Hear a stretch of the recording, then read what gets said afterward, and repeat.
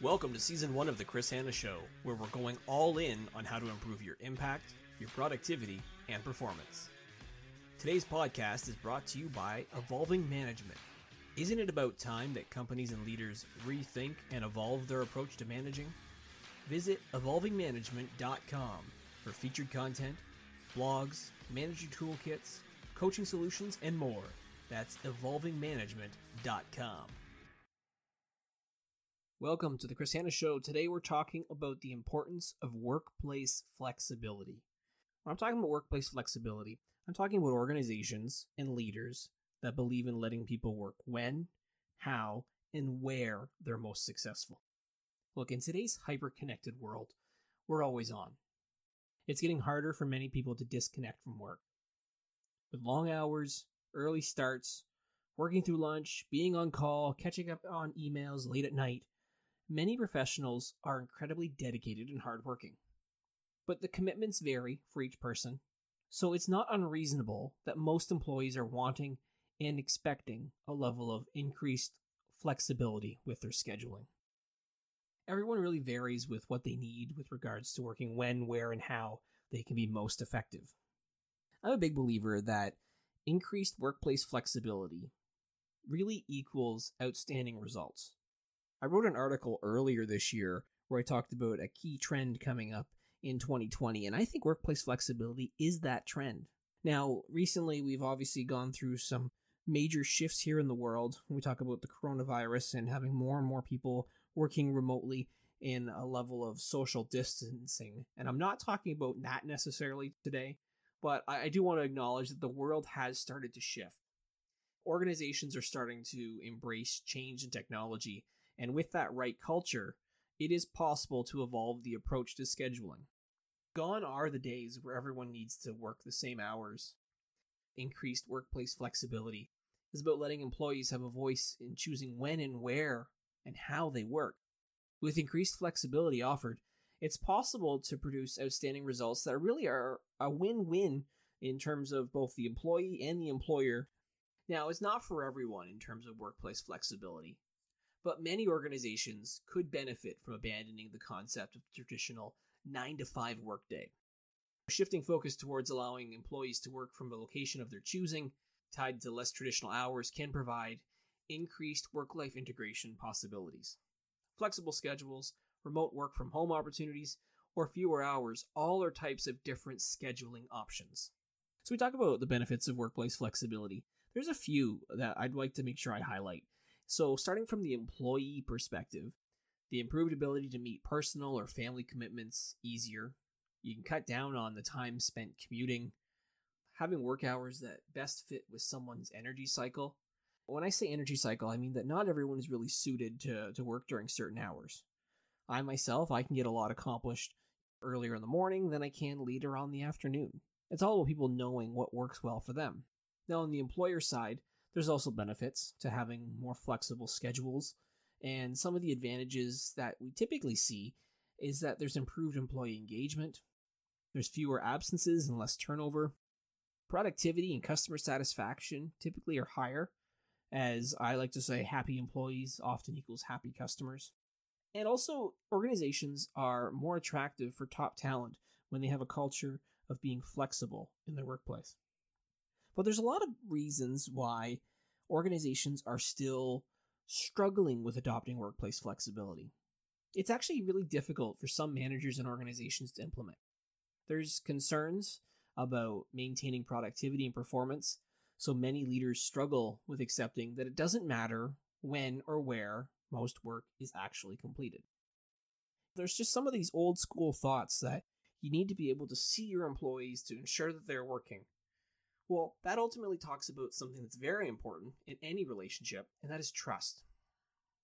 Trust issues are predominantly why many leaders struggle with letting people have increased flexibility. The traditional old school manager is reluctant to provide flexibility and varying shifts or remote work because they have a lack of trust and perception issues. But when you think about workplace flexibility, there's lots of options. Whether it could be someone starting the day working from home, taking care of their kids, then transitioning in, or working remotely 100%. There's plenty of options available for people to try to be more flexible. Unfortunately, some companies are failing to equip their leaders of how to handle unique schedules effectively. Despite this challenge, it doesn't mean that workplace flexibility shouldn't exist. As I mentioned earlier, top talent really is attracted to a culture of strong workplace flexibility. So to achieve outstanding results, organizations that offer increased flexibility are going to be the ones that win the war for talent. Employees who are given the opportunity to choose how, when, and where they work are really appreciative. When leaders provide that flexibility to employees, they more often see maximum effort returned by their top talent. People start to go above and beyond more because ultimately they're more engaged. So if you trust your employees to have a more flexible culture, whether it's with their shifts, their hours, or the location of where they're working, they will be more excited and appreciative, and that ultimately translates to better results for the company. But there's also nothing worse than losing somebody who might be considered a superstar or an A player because of a lack of workplace flexibility. Life happens, and sometimes there are situations that someone needs to have more flexibility.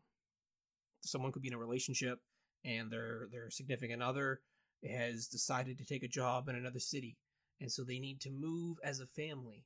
Instead of losing that employee, there's opportunities for organizations to recognize that they can keep somebody but let them work with some flexibility. Maybe they're working remotely. Maybe they're commuting in to the office maybe a day every so many weeks, or shifting their hours. You don't want to lose your superstars so quickly to the exit doors. People really make all the difference in an organization as well. Companies can replicate your products and your services.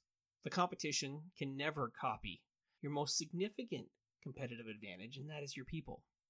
With the right flexible workplace culture, it's easier to attract and retain the right people who can make a difference. Flexibility can reduce one of the critical factors in keeping someone happy, instead of them being persuaded to chase maybe slightly better compensation. I've had employees over the years who said that one of the number one things that they actually cared about was flexibility, and that if they lost that flexibility to take care of their family commitments, they would probably look for work elsewhere. So implementing a flexible workplace culture is something that is important. And so I've got a couple of key pieces of advice to set up your organization for success. First, it's important to recognize that workplace flexibility isn't saying work whenever you feel like it. We're not giving people blank checks to do whatever they want. There does need to be some sort of guidelines and clear expectations. It's important that if you're a leader and you're trying to set up a flexible workplace culture, that you position everything that you're doing as a pilot. Many executives and senior leaders might be hesitant at first to allow for increased workplace flexibility. So if you can position anything as a pilot or a trial, that can make a world of difference for you. A trial period lets you test what works and learn some lessons along the way to make sure that your leadership team feels more comfortable. When it's a pilot, you get the opportunity to tweak and adjust as needed. Sometimes it's necessary to roll back a change or to blow up the approach or try something else. You're going to learn what works and what doesn't work, and that gives you that opportunity to really tweak it and letting your employees know that you can tweak it when you're saying that this is a pilot situation. One of the things that's important is to look at each role and determine, is it possible to have an increased level of flexibility?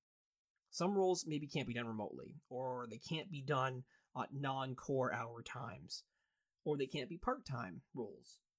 So within each position, you have to look to see, can there be tweaks or changes made? If they can, great. If they can't, that's understandable too, because it's not going to work for every role. But there might be opportunities to alter how specific responsibilities are accomplished. Perhaps there are parts of a position that could lend themselves to being more flexible. If you take a look at individual roles and you look at roles that are complementary, there could be opportunities to swap responsibilities across roles to give more flexibility to one versus the other as well. It's also important to look at the person. So take away the role and look at the person specifically. There are some people who just need more structure and can't handle increased flexibility. It's not right for everyone. Higher performing employees who demonstrate both the right level of responsibility and the proven strength to self-manage are the best candidates for initial consideration. Now, I say the words initial consideration because I'm talking about when you're doing a pilot, have your superstars be the first ones to try it. Now, if performance slips, it's easy to adjust since you're really just having a pilot anyways. My final thoughts on this is that if you're trying to implement a workplace culture that's flexible, you need to make sure that you are leading by example. If leaders want their employees to be successful in an environment of increased workplace flexibility, they need to be part of it as well. To understand what the remote experience may be like, a leader should maybe spend some time working from home themselves, or they should adjust their schedule to accommodate personal appointments that align with their energy cycles.